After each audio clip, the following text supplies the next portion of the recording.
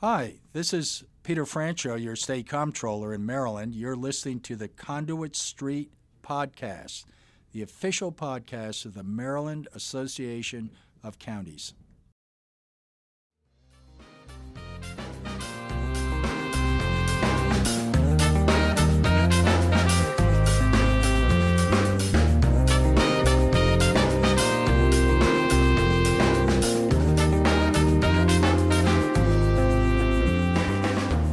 Hello and welcome to the Conduit Street Podcast. Kevin Canale here with Michael Sanderson. Michael, we are still social distancing. We were back in the office a few weeks ago, but cases have begun to spike a bit here in Anne Arundel and across the state, so we are back to social distancing. But how's everything going in the Sanderson household? Doing okay. We're staying smart. When we're out, we're wearing masks. We're trying to pay attention to all the smart people giving us guidance and just be wise about all this. So how about you and your family? Doing very well, thank you. Same here, always wearing the mask, trying to be smart. And I think that's what everybody's doing these days. But today on the podcast, we are going to talk about school reopening, and we're going to get into elections on the back half. And Michael, I'm very pleased today we have a special guest with us. We have Howard County Superintendent Dr. Michael Martorano. Dr. Martorano was named superintendent for Howard County Public School System in July 2018 after serving as interim superintendent since May 2017. He's an educator for more than 35 years, and he considers himself a teacher first and foremost. Dr. Martorano, thank you so much for being with us today. I'm glad to be here. Looking forward to this conversation. So, Dr. Martorano, today we're going to focus on school reopening. It's obviously a topic that's on everyone's minds. We're pleased to have you with us, and I guess Howard County has just cast its lot in the last several days for the first semester to open as a virtual offering and keeping an eye on the path forward. We thought this was really timely. We've heard from a number of our listeners and members that the decision on school reopening is a really big pivot one for communities across the state. So we're glad to have you join us today and sort of walk us through sort of what your board and you had to grapple with in reaching this decision and what steps you're thinking about for the weeks and months ahead. I think first and foremost in Howard County, and I can speak for my colleagues in all the counties in the state of Maryland, that on March 13th, 2020, when the state superintendent closed schools, unprecedented in the history of our state, that we were taking first and foremost the safety and well-being of our students and our staff at the highest level of consideration in all of our decision-making, making certain that students were taken care of by providing them with meals, by making certain that they were safe, by providing them with the necessary tools, as we supported our teachers as well as they were building up to deliver instruction in a virtual way, which has never happened, and again, in the history of our school system.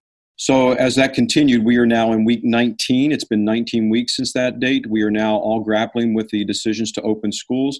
And again, my background is as a science teacher, science and math teacher, leading with the science and understanding our data points, understanding where we are with the number of cases and the percent of the spread in the state of Maryland and individual counties. And the ability to keep our students and staff safe was the predominant matter in our thinking. So the Howard County Board made the decision to start virtually for the first 2 quarters, 18 weeks, and with the understanding that I will reevaluate that decision as we get closer to the end of the first semester. And again, looking at our data, because we want to make certain that all of our students and staff are safe as we build out a virtual model. So the thinking behind this has been predicated on solid data around surveys we put out to our parents and staff, the data regarding the health issues, communication with our health department, and making the very best decision that we can in this space right now. Actually, I think you just anticipated my first prompt question, which is having the data guide this probably has to be a mix of both the public health data from your health department and from the state and so forth on testing rates and positive rates and so forth, but then also parents and the staff perspectives and their concerns and so forth. Can you walk us through how you weigh all that stuff together? That's got to be there's no plug and play formula here, right? That says once it's at this percent, then we do X. You're absolutely right. I mean, we are operating under assumptions that shift in front of us, that there has been no guiding factors in the past to guide us through this. So we are creating our own data points from surveys and information that we're receiving from our parents. Obviously, the data which we're looking at from the health department as far as the spread.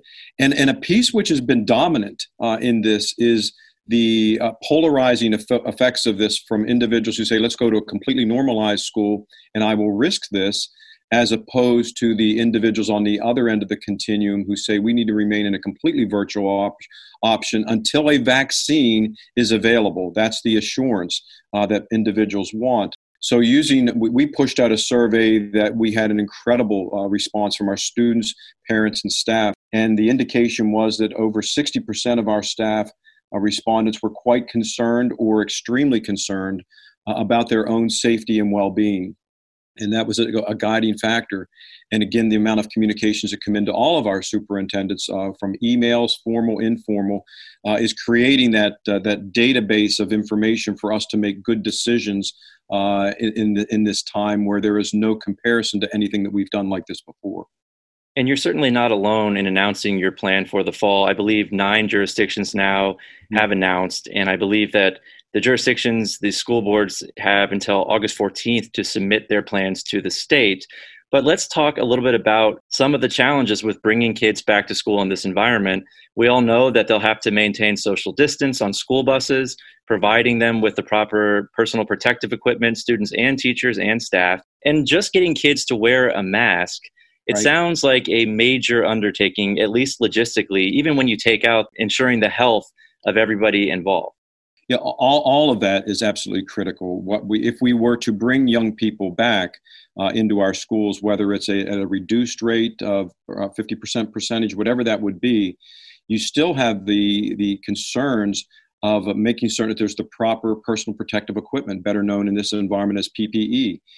How do we social distance with children on a bus? Let's just start from the beginning. When a child wakes up in the morning, expectation that they would take their temperature.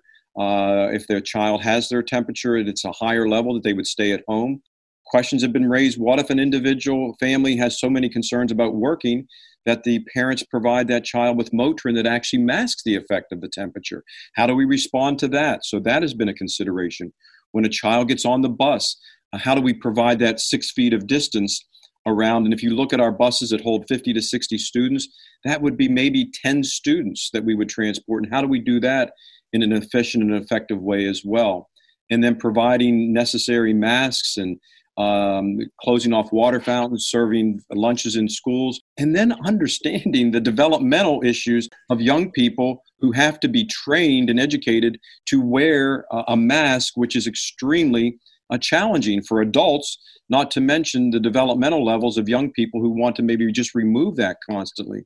So the management of just managing masks alone for teachers is a challenge. But more importantly is providing the proper PPE and the funding that is not provided to do that. We're all struggling with our budgets across the state of Maryland, and there has not been a dedicated infusion of dollars just dedicated for PPE that is needed. That has been a major point for our teachers. And then the science is still evolving regarding the possible spread for our students as carriers. So the bottom line for us is we want to take all the precautions that we could, and we recognize that we're not in that space yet to provide all the things necessary. And that was another rationale for starting off in a virtual environment. Hearing you talk through this a little bit, we've all heard this old phrase about peeling an onion, that there's just always another layer below that. And this reminds me of that kind of circumstance, the logistics of going back to school going back to in-person schooling, even in a limited or phased in or scheduled way, just seems like it has a whole cascade of challenges. And that's not, I think we want to shift gears in a moment and talk about the related challenges that will come with remote learning. But for the moment, you mentioned school buses, and I'm just like, the arithmetic of that seems almost insoluble, doesn't it? If you're like a 50-person bus can only hold 12 kids or something like that. Right. Are there enough actual school buses in the state of Maryland to, if we had half the kids going back to school on Mondays and Thursdays, do we have any way to get them to a school building? Look, I mean, you talk about, we all have our analogies to help make sense of this during this time. And you talked about peeling the onion. I'm a science teacher by trade, and I'm constantly talking about for every action, there's an equal and opposite reaction. Every time we make a move, there are 10 or 20 additional reactions to those moves. You can't get solid footing, and we're working our way through that. Just focus on the buses alone and all the logistics that have to go into that. And if we're going to have a reduction to meet social distancing, you have to take into account that who drives our buses. We already have a shortage of personnel. Who drives our buses are a lot of time individuals who are retired and over the age of 60. So how do we provide plexiglass around the bus drivers? How do we provide the assurance that they're going to be safe in an environment where there's already a shortage of personnel? Having kids enter the bus, if we don't want them to interact, we now have to load the bus back to front so that they're not passing anybody. And then we have to exit the bus front to back. Just that within itself in the 6 feet creates a whole conundrum of things that have to be unpacked to ensure that that occurs.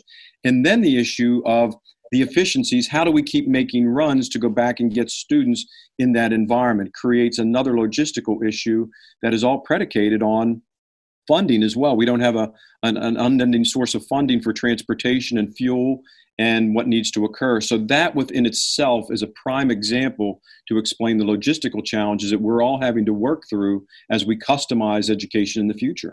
Right. And yeah, Newton strikes again. I think your analogy is very apt. And I guess all of those logistics start with an assumption that you can have the participating actors follow the rules all the time and stay in their lanes and just go to their assigned seat in the bus and maintain their distance and so forth. And we see that that's enough of a challenge with adults. Right. With development age kids, you just have to imagine this is exponentially harder, as you've mentioned. And that's making the assumption that every child is going to operate within those confines. And we know that we're dealing with young people who are beautiful, but they present themselves in different ways. And that's why they're in school, to provide that guidance. And it creates challenges developmentally along that continuum. So I guess we're recording on Thursday, and just yesterday, the governor and the state superintendent of schools made a public announcement about a range of different things, but among them, the pending plans for school reopening in the fall. And I mean, we're still trying to process that, but I guess the principal takeaway for you and other decision makers in the school systems is wisely develop your local plans. There's not going to be a state template that says you must do A or B, or you can only choose this if that. Am I reading that correctly, or is there some guidance sort of under the skin level there? Well, I know I can speak for my colleagues, the superintendents in the state of Maryland, when I say this. We're greatly appreciative of the guidance from our state superintendent, Dr. Karen Salmon, as well as our governor, Governor Hogan, regarding the flexibility of not putting mandates on it. They have provided for us 13 guiding tenets that need to be considered in the development of our plan, and all of us are using those. We're also looking at the CDC guidance. We're looking at the major pieces for instruction in the virtual environment. But there's the opportunity for the acknowledgement of the individual challenges and needs that each community has, and that'll be advanced through our plans, which are due on August 14th. And I greatly appreciate the local control and the flexibility to do that, to work with my local Board of Education to accomplish the needs for Howard County, and every other superintendent feels that way as well. That is a recurring theme when MACo is talking with General Assembly members testifying, is that local flexibility, local control. Counties certainly share with local boards of education and local school systems that desire to have that local flexibility, local control, because you're on the ground level, you are on the front line, so to speak, and we can certainly understand that. I'd like to pivot a little bit. I mean, we know that logistically there's a lot that goes into this, but let's talk about a few of the specific challenges with virtual learning. I mean, we all understand, of course, and you've made clear, the first priority has to be the health and safety of students and faculty and staff. But one issue that I don't think is getting a lot of attention, at least so far, is what happens with parents who have to go to work and their students are learning virtually. I mean, what is the plan for ensuring that parents have access to childcare in the event that they aren't able to be home with their children while the kids attend school virtually? It seems like that's going to be a very big issue, not just in Howard County, but across the state going forward. That's an excellent real point. I receive an incredible number of communications from our parents, email, et cetera. And I have randomly been selecting parents to call. I finished a call this morning for about 45 minutes with one of our parents who expressed those exact concerns. And I said, tell me specifically so I can hear from you specifically what your concerns are. And this is not over exaggerated by any stretch of the imagination when you talk about this, is that parents are struggling as far as working 2 jobs. Many of our parents are working more than that. Now the process of normalcy as far as schools has been halted, and they have to shift to provide support to their children. So without the adequate daycare, without the actual technology supports to do that, there's been a shift, and it's just disrupted every family in the state of Maryland who has school-age children to readjust to a new normal. And daycare is a component of that. What I can say in Howard County is that we have a partnership with Parks and Rec to provide a level of childcare in all of our sites throughout the county. But in this environment, we're not quite sure if that's going to meet all the needs. So in many ways, our parents have to make shifts by working with their family members, making adjustments to their work schedule, and to provide the support necessary for their children. That is a major focus for all of us. But there's only so much that can be provided, and there has to be a partnership with others to ensure that we're meeting that need. Yeah, it certainly is going to be a concern moving forward. And hopefully the resources are there and people have the flexibility and they can rely on family members. But this has to be at the top of everybody's mind. And I am sure more people will be talking about this. I mean, you mentioned families are struggling across the state. People need to go to work. I mean, a lot of people have even lost their jobs. So now trying to get back to work and also having to worry that your child is at home. And if you don't have that support, I mean, it sounds like, at least in Howard County, and I'm sure in every county, the school system is working with the resources that they have, tapping into every resource they can find. But I just think that childcare is got to be a huge concern moving forward. And I really feel for all the parents who are going to be in a really, really tough spot in the case they don't have a family member to rely on to make sure that their kids are at home learning and being successful. Yeah, and let me go just a little deeper because this is extremely important to all of us. When we think of Howard County, oftentimes people believe that this is a very affluent county, and in many ways it is. But I constantly lift up the fact that 23% of my students in the Howard County public school system qualify for free and reduced meals. The agenda of equity and the advancement of equity is a major component of our plans. And so that when we're thinking about the challenges that individuals who are living in poverty, what happens to them as they are frontline workers? There's a variety of challenges and concern. How do we provide supports that allow them to continue to be engaged with their child's learning? And my biggest concern that we're monitoring closely are the children that experienced challenges before the pandemic are experiencing greater levels of challenges, and that they may drop out of school or they may lose the interest based upon the challenges that their families are having. So as a state, we have to lift that variable up heavily and say, how are we going to respond to the individuals who have the greatest challenges within our state? So now we're treading into the other side of this argument. If this sort of almost impossible policy debate about how to best deliver education under this challenging set of circumstances, if getting the kids to school with the school bus issues and thinking about plexiglass and masks and so forth seems insurmountable, you're still left with conundrums like what do you do about students who don't have the means or don't have ideal access? Right. I mean, I'm sure your school board and you have been giving thought about students with special needs as well, who may be even more reliant on face-to-face and hand-to-hand help than the run-of-the-mill student. That's got to be another challenging part of this decision as well, right? Absolutely. And I think, as we're looking at this globally for the state of Maryland, every county council member, every county commissioner, every county executive, every elected official really needs to focus on the digital divide and understanding the tools that we need to really advance as a state. So when we're looking at breaking those challenges down, when schools closed on March 13th, Howard County was not prepared with the devices that we needed for the individual Chromebooks and computers to provide for each one of our children. I was very fortunate, based upon some budget savings, that my board supported my purchasing of an additional 20,000 Chromebooks in the initial phases. We pushed out in Howard County with 60,000 students, 18,000 Chromebooks to our students who had need, not to mention the challenges with connectivity that we experience. So the first thing to have a virtual environment is the understanding that every child in the state of Maryland must have, we must eliminate the digital divide by ensuring access to the internet and access to the devices necessary.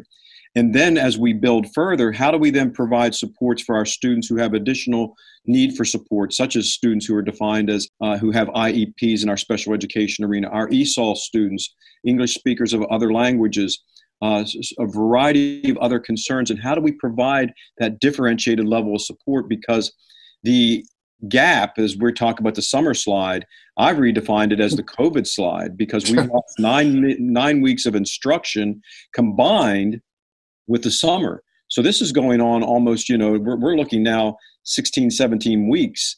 And how then we start off the school year and a reassessing of where those gaps are. It's a great concern, but as a state, we need to rally around ensuring that our children have the basic foundational tools to be at the optimal level of learning during a virtual environment. And our teachers need to be equipped with the supports as well. We found that we had a number of our teachers who live out of the county who didn't have internet connectivity as well. So we had to take care of our teachers and our students during this time and provide supports to our families. So I mean, all those considerations are essential.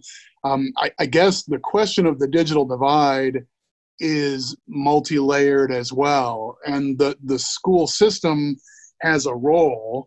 I know in Howard and in a number of other jurisdictions, the schools have said we've got to make sure that families have access to just access technology. Let's get Chromebooks or devices into families' hands. But the last mile development is part of this, and that's a bigger issue than the school board or the county government can really slay here. That's a pretty big dragon. If you just can't get 2 bars from your house and you need to drive to the library, that's a whole different learning setup, right? That is correct. And we found that the data that we pushed out with our initial survey for individuals who needed Chromebooks, that was just as prevalent for our staff members as well. So you have to provide the tools for the individuals, providing the support to students. You can't be eliminating that thought process. But it's just, for me, it is non-compromising right now that we must provide the tools to our students that have to occur, and the training for our staff to provide a more robust offering than what we did in the spring. And Dr. Martorano, I know that your school system is working to provide hotspots for students and staff who may not have access to high-speed internet. And, I think that's something that a lot of us are going to have to grapple with as we move forward. And it's important to point out, too, I think a lot of people think that, the digital divide is only prevalent in rural areas, and that's just not true. I'm sure you've seen that with your surveys as well. Oh, absolutely. I mean, it's just something that I continue to carry in every opportunity I can to communicate with our community at the state level, that we now are well into the 21st century. We're 20 years old now. There should be no question about internet connectivity and access to devices. It just should be non-compromising, and it's something that can be done. I mean, that's a tangible that we can provide this.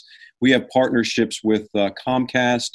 We have a foundation, Bright Minds Foundation, that is collecting donations. Parents are trying to provide the support, mainly based upon the fact of not every child having access.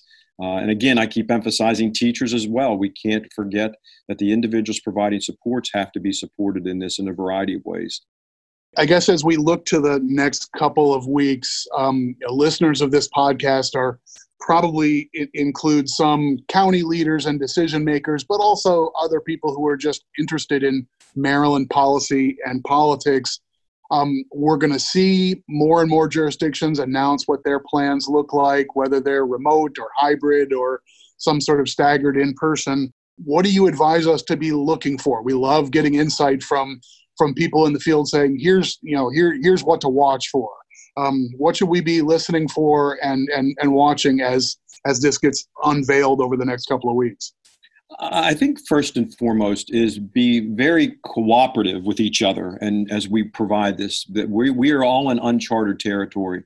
Speaking for all of our superintendents, the need for support from our electeds and our community members as we are redefining education in the state of Maryland. And through this process of moving forward, incredible opportunities for innovation. How can we do this? How can we break down the barriers that need to be defined? And I've put those in several different prongs. First, ensuring safety of our young people and ensuring that we have the PPE and never putting our students and staff at risk. Leading with that first under the safety areas. Looking in the areas of operations, what do we actually need to make this happen from the instructional piece? And I've talked extensively about the digital divide, to really lift that up and have quality conversations with your local superintendent and your electeds and really rally behind that and support young people that don't necessarily have access to all the supports that are necessary. And then as we move forward, look for opportunities for enhanced partnerships with community members. I'm looking to leverage the support of already a robust partnership in Howard County, but what things can be done differently for after-school programming, additional supports that need to be there, because just because we're in a pandemic doesn't mean that challenges that students were experiencing before the pandemic have gone away. I've been concerned about child abuse and neglect, students who are homeless, students who need support with meals. During the pandemic in the spring, we pushed out in Howard County 1.1 million meals at 14 sites. You have to acknowledge Maslow's basic needs of hierarchy, taking care of basic needs as we continue in the instructional program. So there are some real opportunities for policy development and then future thinking as well. I'm not looking just for the here and now. I'm trying to shift the whole delivery model, that we wean ourselves from textbooks and we use the development of our technology as a way to use open source information. And I'll give you an example. For example, in our textbooks, you would not find memorialized these two pandemics. One, the murder of George Floyd in terms of the racial injustice. That will be in none of our textbooks. And the pandemic. So our teachers are going to have to be trained to make certain that they're accessing information from the internet. And we want to shift that delivery for the future for the relevant information. And then secondarily, like other states in the United States, in my work as state superintendent in West Virginia, was that we had reimagining time where on an inclement weather day, close for inclement weather, but shift over to virtual learning. And then you don't have to go through that madness at the end of the year and making up a day at the end of the year when the instructional pieces don't matter. Move this forward as in a way to look at the future of improving education in the state of Maryland, not just the here and now, but using these as opportunities to be innovative for the future. And that's how we're thinking in Howard County.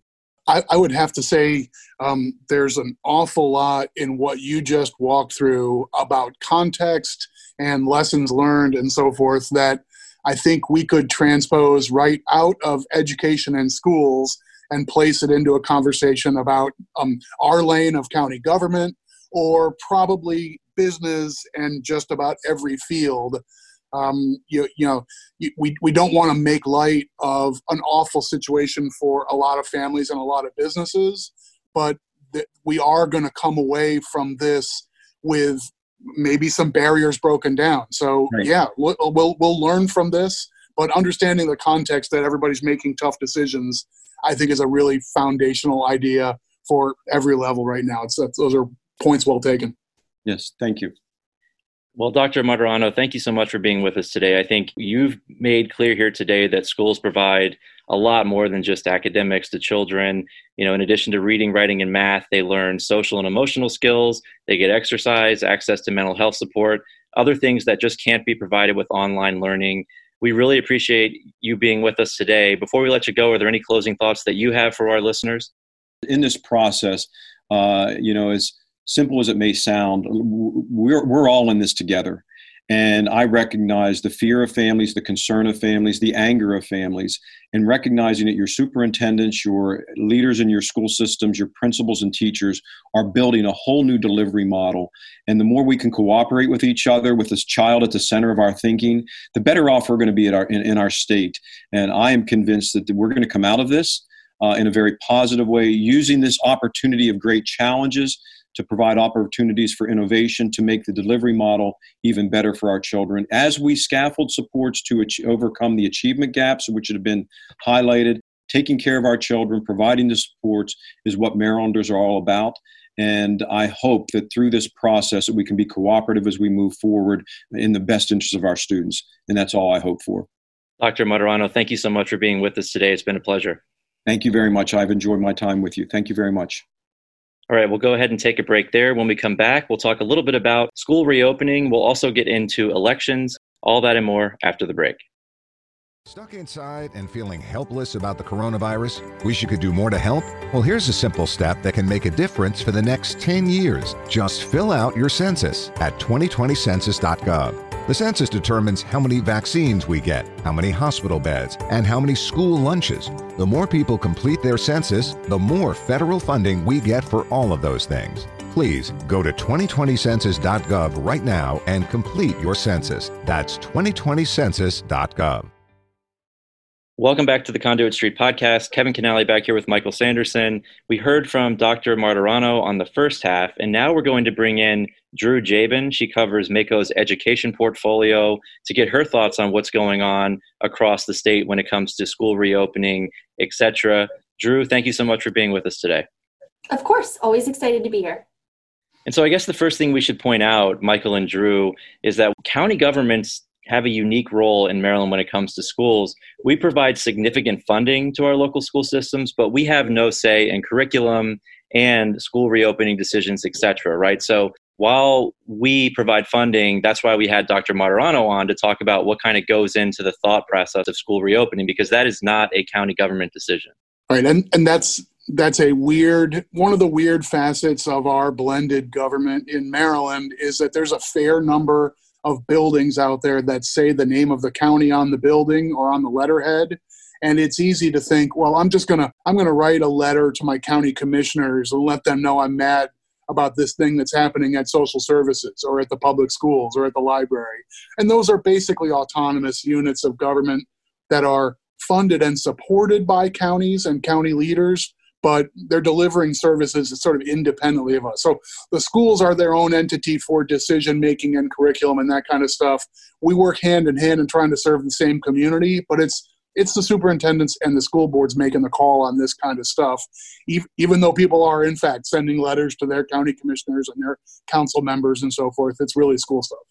Right. And so, Drew, I know that you have a great piece on the Conduit Street blog that details school reopening plans across the state. I know you're updating it regularly. I said on the front half that 9 LEAs made a formal decision about how they will educate students in the fall. And I think I may have been a little bit off there. What have you seen so far in terms of school systems, school boards coming out and announcing what they're going to do in the fall? Yeah, so today is July 23rd. It's up to 10 counties now, large counties, small counties, urban, rural. Everyone so far has decided to go virtual for the beginning of the fall semester, if not the entirety. The deadline to submit plans is August 14th. So basically, as I'm sure you heard from Dr. Martorano earlier, each local education agency is in the process or has already voted on a plan to educate students in the fall, basically under the guidelines that MSDE, the Maryland State Department of Education, sets. So these are all due to MSDE by August 14th for review. And Drew, Michael mentioned on the first half that the governor and Superintendent Karen Salmon yesterday evening had a press conference where they announced some additional guidelines for local school systems and following CDC guidance, et cetera. But there are also some guardrails that they put up, correct? Can you get into a little bit about what was announced yesterday, July 22nd? Yes. So Dr. Salmon, she reiterated her previous statements that locals will need the flexibility in determining how to reopen for their own counties. So there's been quite a push from education advocates around the state to mandate statewide virtual learning. And yesterday, Dr. Salmon addressed this. She reiterated previous statements that locals are going to need flexibility in determining how to reopen. She also, as you mentioned, announced some guardrails, including guidance on mask usage and what to do in the case of a positive test when schools do reopen. Dr. Salmon also explained that LEAs will need to meet a series of benchmarks in order to reopen, which include incorporating equity as a component in the local recovery plan, adopting and following health procedures that are outlined by the CDC and MSD and local health departments, ensuring transportation is safe for all students, basically a bunch of things to ensure the safety of everyone involved in the process of reopening schools. I think we have to imagine that in the event we have Maryland districts who decide to do in-person schooling either in some sort of staggered way or as an opt-in or some combination of those things, we have to imagine that even those plans will have to be fluid, right? Even if a county looks at their positivity rate and their cases locally and they say, we think we're at low enough risk that we can do in-person schooling as a component of our offerings, that calculus might change if you end up with 11 positive cases in one elementary school, right? And then suddenly you've got 6 pods of kids who need to take 3 weeks off. Yeah, definitely. Yesterday, as I mentioned, they put out the paper that outlines the response to a confirmed case of COVID in a school, childcare program, youth camps. It says that you need to communicate what's happening, notify the people who must be quarantined, and then the actual process of isolation, exclusion, quarantine, and then the return. I think the bottom line here is that this is unprecedented. As Dr. Martirano mentioned, everybody is doing the best that they can. There are so many challenges when it comes to doing this. And I think that he made a good point about everybody coming together and trying to work toward a common goal. Again, everybody wants kids back in schools, but I think we need to understand the challenges here and try to provide support in any way that anybody can to our local school boards and LEAs to make sure that they have the support that they need from the community to get these kids back in school. One thing that we talked about on the front half and that I want to get back to because I think it is super important. One thing I didn't hear last night from Dr. Salmon, I think someone may have asked a question about childcare. Dr. Martirano mentioned that the Howard County school system is doing everything they can to work with community partners, but that a lot of this will fall on the families of children who are going to be distance learning. I can't get over the fact that we don't have a plan to do this, and this probably goes back to this being an unprecedented situation, but I want to get both of your thoughts on how much of a challenge this is actually going to be, whereby parents need to go to work, and if their kids are home distance learning, especially younger children, how are they going to make sure that they have the childcare that they need, again, to be successful and to make sure that these children are on the computer and distance learning from home? You're completely right. This is a big topic. It hasn't really gotten the attention that it needs. So most school reopening draft plans have a potential option of a hybrid schedule with AB days for students or AB weeks, where the children would come in a couple of days a week and learn virtually the other days. When you think of childcare, you think of very young babies, infants, children. But there's plenty of school-age children who are not going to be able to be left alone for a typical workday. So what do? Child care centers are already kind of struggling through this pandemic, and this is just, it seems like another huge thing to kind of work through. Right, and it just seems to me like this is an issue that's bigger than the education system.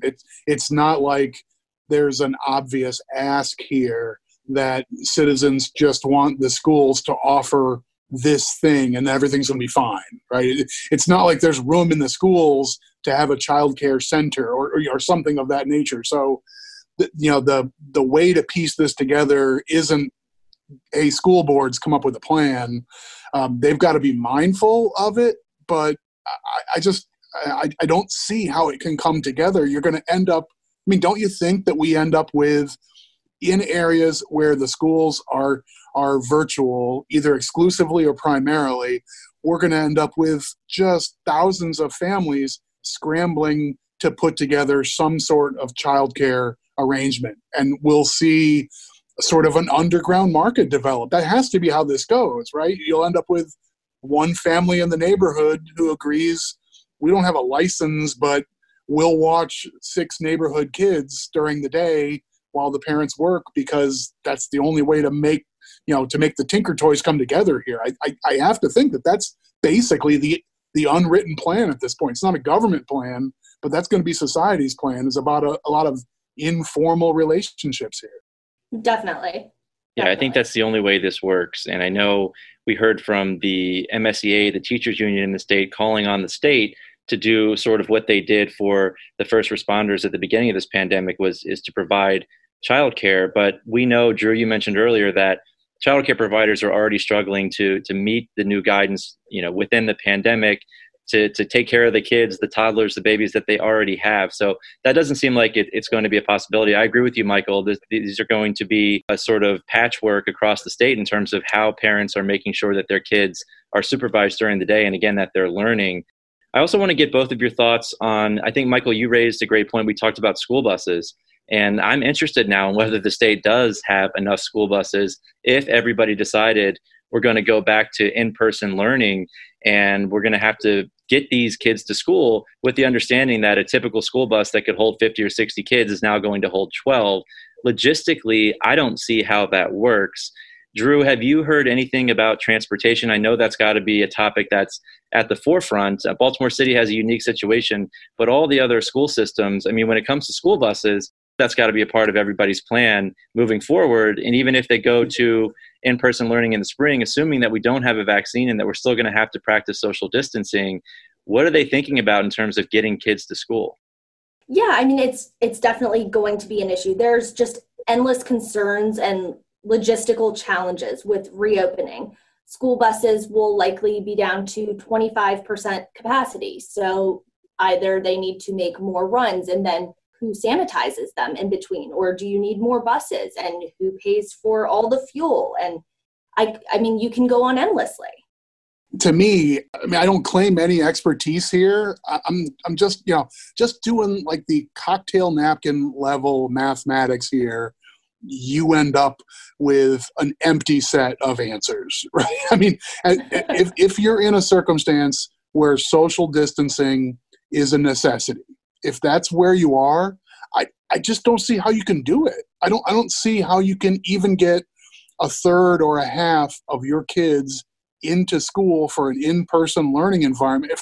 If the purpose is for the kids to be together, if you have to run the buses in 3 or 4 waves from 6 o'clock in the morning to 9:45, and then start taking them home at 12:30 in the afternoon because you only have so many buses, you're not going to have anything that looks like an ordinary school day, independent of plexiglass dividers and 6-foot spacing and pod learning and all this other stuff. Just the simple arithmetic of school buses seems to say this almost can't work. And I mean, we tend to be sensitive about cost and mandates and so forth, but this is just the existence of enough buses and drivers to responsibly get the students into the schools, right? It's not there.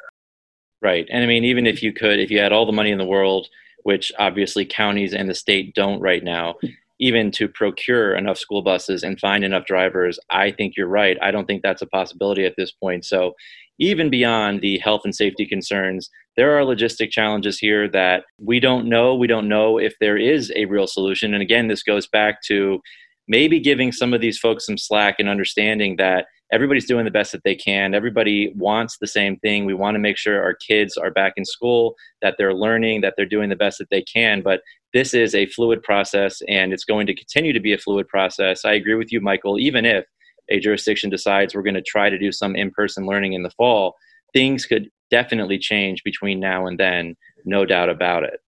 I think the Newtonian example of every action has an equal and opposite reaction, or in this case, like a multifold and super complicated reaction. I think that analogy was right on point. Better than my onion. Drew, any closing thoughts on this topic, getting kids back to school, education-related issues, before we move on to probably one of your favorite topics, elections? Yeah, I mean, my closing comments basically are that, like everyone said, it's a fluid process. Superintendents, elected officials, everyone is doing their best to keep everyone safe. These are not easy decisions. They're not made lightheartedly. Everyone's just trying to stay safe.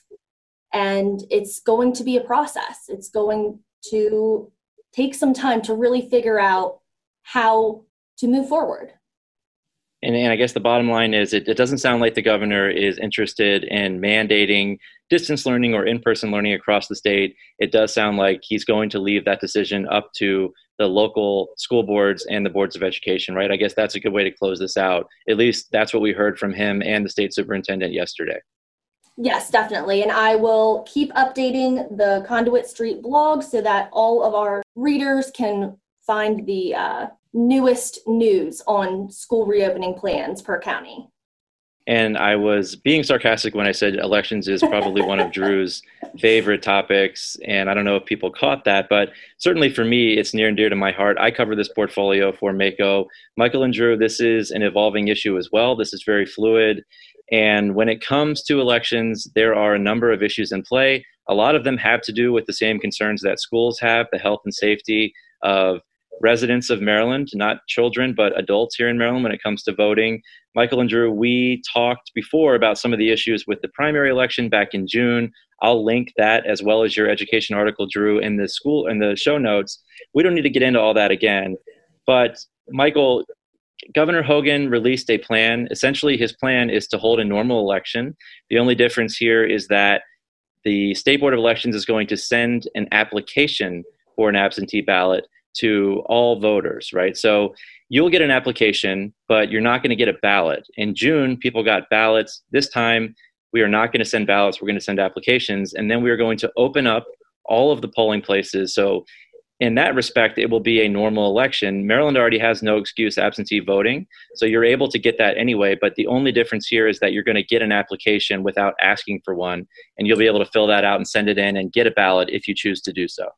Right. And I guess like there's a moment for a pause there that I think this is where as a critical thinker and a listener of the Conduit Street podcast, that you need to take a pause and understand that that's the pivot in this policy debate. Is the state is now going to send each voter to his or her our best address for each voter. We're going to send that person a piece of paper that they can use to apply for a mail-in ballot, basically an absentee ballot, but you don't have to claim any reason why you're asking it. You just ask for it. So is the process of sending people an application enough to check the box to say, okay, everybody who's concerned about in-person voting or concerned about public health exposure or concerned about accountability of their physical ballot and so forth, have we satisfied that person's concern by giving them an opportunity to opt in to a mail-in ballot? And that's where you have both a practical and, let's be candid, a political difference of opinion about whether that's enough. I think, and correct me if I'm wrong, you work most closely with our professionals who are the administrators of elections locally, but I think their point of view sort of lines up with what we've seen in similar areas. We've fought on legislation about the idea of maybe your electric bill could be something we all pay for together. If we let people do an opt-out aggregation, wouldn't that work fine? And then the big policy debate is about what about all the people who don't respond to the mailer? They don't return the postcard, et cetera, et cetera. So if you send everybody an application, you're almost certainly going to have an overwhelming share of people who miss it, they misplace it, they forget it, they don't focus on the November election in the 1st of September. They start thinking about it a week before or 2 weeks before or a day before or an hour before. And by then, it's too late to send in that application form. So you're going to have a big swath, probably the overwhelming majority of Marylanders, who get that application and don't do anything with it. And then what? So that's the logic that leads you to the governor's plan is tantamount to a regular election, because there will be so many people who need to vote on election day that we're going to need to have all the early voting. We're going to need to have virtually all of the polling places open. We'll need to have all that staff. And that's basically a function of letting people opt in to a mail-in ballot is different from sending everybody the ballot itself. That's a political difference, but also sort of recognizing human nature for what it is. Right, absolutely. And I will say that Mayo, which is the Maryland Association of Election Officials, that is the professional membership organization that is comprised of local election officials and boards from all 24 jurisdictions in the state. They all signed on to a letter warning the governor that his plan will be, quote, costly, inefficient, and unsuccessful. And they say that the directive is going to lead to confusion and long lines at polling places. So even putting aside the pandemic and the health and safety concerns that we talked about for schools, those concerns are still here. We are going to have long lines, according to Mayo.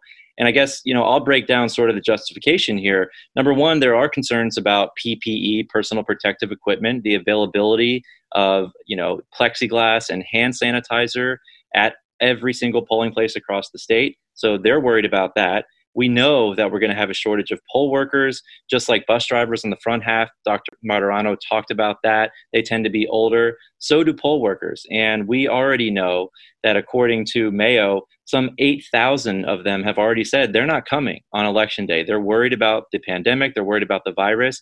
They don't want to expose themselves to the potential risk of getting the virus. So we're going to have a massive shortage of poll workers. That number is growing every day.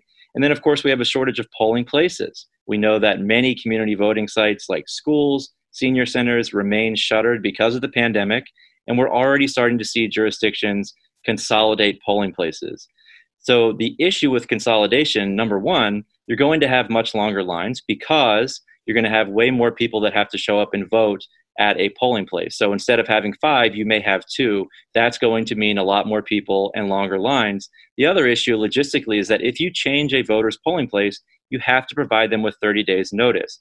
That means more logistical challenges, more mailings for local boards of elections, which are supported by county funding. And if a polling place decides they're going to drop out within 30 days of the election, what happens there? So this is another situation that is fluid. Mayo has said that they want to send everybody a ballot, not an application. They, of course, want to have more in-person voting sites than we had back in June, but not every single polling place have the ballot drop boxes, have more in-person options, but we should still send everybody a ballot. We also, Michael and Drew, know that this is going to be expensive. The governor's plan, the State Board of Elections has already come out and said, we need $20 million in extra funding to do this. We know the state is struggling financially, but $20 million just to carry out this plan. And it's because we're essentially running 2 elections, right? You're going to send the applications. The mindset is that people will hopefully send them back so they can get an application. Well, then those applications have to be processed at the local level.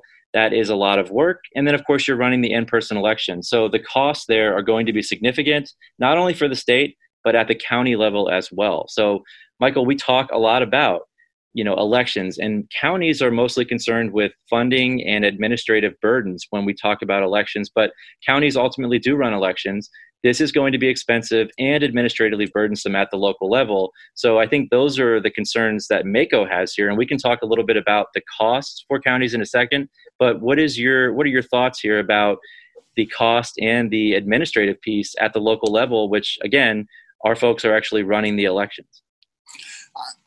I guess I would say, I think the introduction of the relatively big ticket cost number, $20 million or thereabouts as the price tag that the State Board of Elections and their staff have come up with to say to conduct the elections the way the governor has announced he wants to do them is going to be really costly. And so we're going to submit a budget amendment for a bunch of new money. And we don't know the details of how that's going to look, but $20 million right now is a big ticket when the state we know is already they're already up against some really tough decisions, like undoing cost of living adjustments for state employees or employee furloughs or just discontinuing entire programs. I mean, that's the situation the state is already in part because we're pacing the floors wondering if the federal government's going to come with any assistance. But it seems to me that the policy debate a week ago was sort of what's the best way to do this. And a lot of our local election administrators were really frustrated with what they heard from the governor. Now there's an extra wrench in the works. If it requires an appropriation of a whole bunch of new state dollars to make this work, is this an off-ramp for that policy? Does that become a reconsideration? Does that mean the Board of Public Works, with its 3 votes, is really the place where this gets hashed out? I mean, what if the Board of Public Works says no to the budget amendment or to whatever funding contracts or whatever would be required? They say, we just don't think it's worth spending $6 million on protective equipment for all these in-person poll workers. Let's just do another let's do another mail-in primarily election. Let's just do a better job than in June. I don't know how that might have changed the decision-making process politically, but I think the dollar amount puts that back in play. Yeah, I agree. And, at the local level, there will be a lot of costs for training, personal protective equipment, extra staff, should they be available. That's going to be expensive. And we know that the state board said that locals will be responsible for $3.6 million for the return postage for the 2 mailings that are going to be associated with the November election. The state will reimburse half of those costs. But again, processing the ballots that you're receiving and running an in-person election at the local level, it's going to be very expensive. We know that counties are facing the same budget crunch that the state is facing. I think that's a great point about the BPW. And Drew, you covered Board of Public Works for MACo. They'll be meeting again in a few weeks. They just met yesterday as we record here on Thursday. But Michael, that's a great point. And I assume this will be in front of them. But look, the bottom line here is that we have our locals who are on the ground, these professionals. They are frustrated, Michael, like you said. They're very worried about actually being able to pull this off. I mean, even though there's a plan in place, the question is, can we even do this? We don't have the poll workers. We don't have the polling locations. What are we going to do? And that assumes that we don't have another wave of COVID combined with the flu in the fall, because if that happens, you're stuck, because now that you haven't mailed ballots, what do you do if people physically can't go and vote? The issue here is that if we're going to mail ballots, we need to get a vendor very, very quickly so that they can start printing these ballots and that we don't have the same issues we had back in June. So this is again, a fluid situation, but the governor is defending his plan. He's the one who has the authority under the state of emergency to decide how this is going to work. And so far, it doesn't look like he wants to turn heel on this. It looks like they want to move forward, but we're just going to have to wait and see. Right.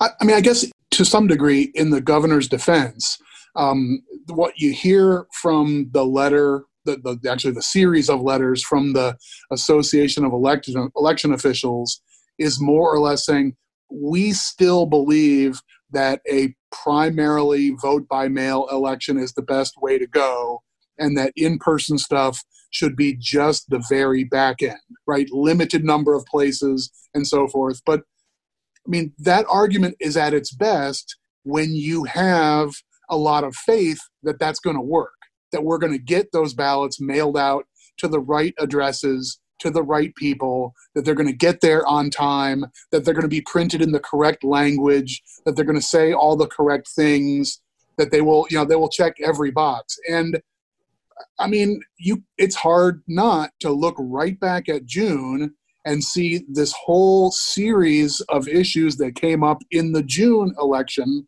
that was effectively conducted that way, and that you had people in multiple jurisdictions waiting and waiting and waiting to receive their ballot by mail. They had to wonder whether they were going to be able to vote by mail because they really wanted to. We ended up having, an emergency series of extra polling places in person in the city of Baltimore that were just sort of, in my judgment, hastily announced, and that seemed discordant. We had a lot of citizens complaining, I just got a ballot in the mail with somebody else's name on it who hasn't lived at this address for 14 years. What the heck is going on? You know, my son just got a ballot sent to an address in North Carolina where he went to college 7 years ago. I mean, this whole list of, you know, Keystone Cops kind of stuff happened just a couple of months ago. So to say that we'll just mail everybody a ballot and it'll be fine, there is a point of view that says, well, we had a chance to do that and we dropped the ball. It's tough to say, let's just go back and try to do the same thing again. It's a very fair point, and there is no doubt that we had a lot of issues during the June primary, and I'm sure that's weighing on the governor's mind and on local board's mind and on the state board as well. I do think that the concerns here are, you know, health and safety related, and again, just the ability to pull this off. Elections are so interesting, and I know I cover education, but so many of these balancing questions sound pretty similar to the issues that are happening in education right now.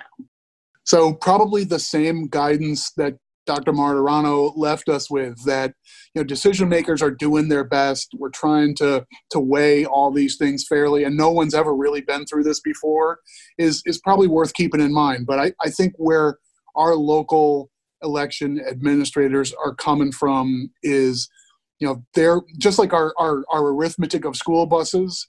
I mean, they're trying to do the arithmetic of election judges, right?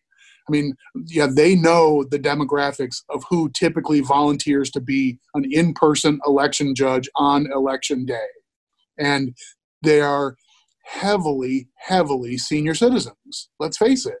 So is that the population we're going to count on to be the army of people who administer and manage every single polling place on November 3rd? Is that really our plan?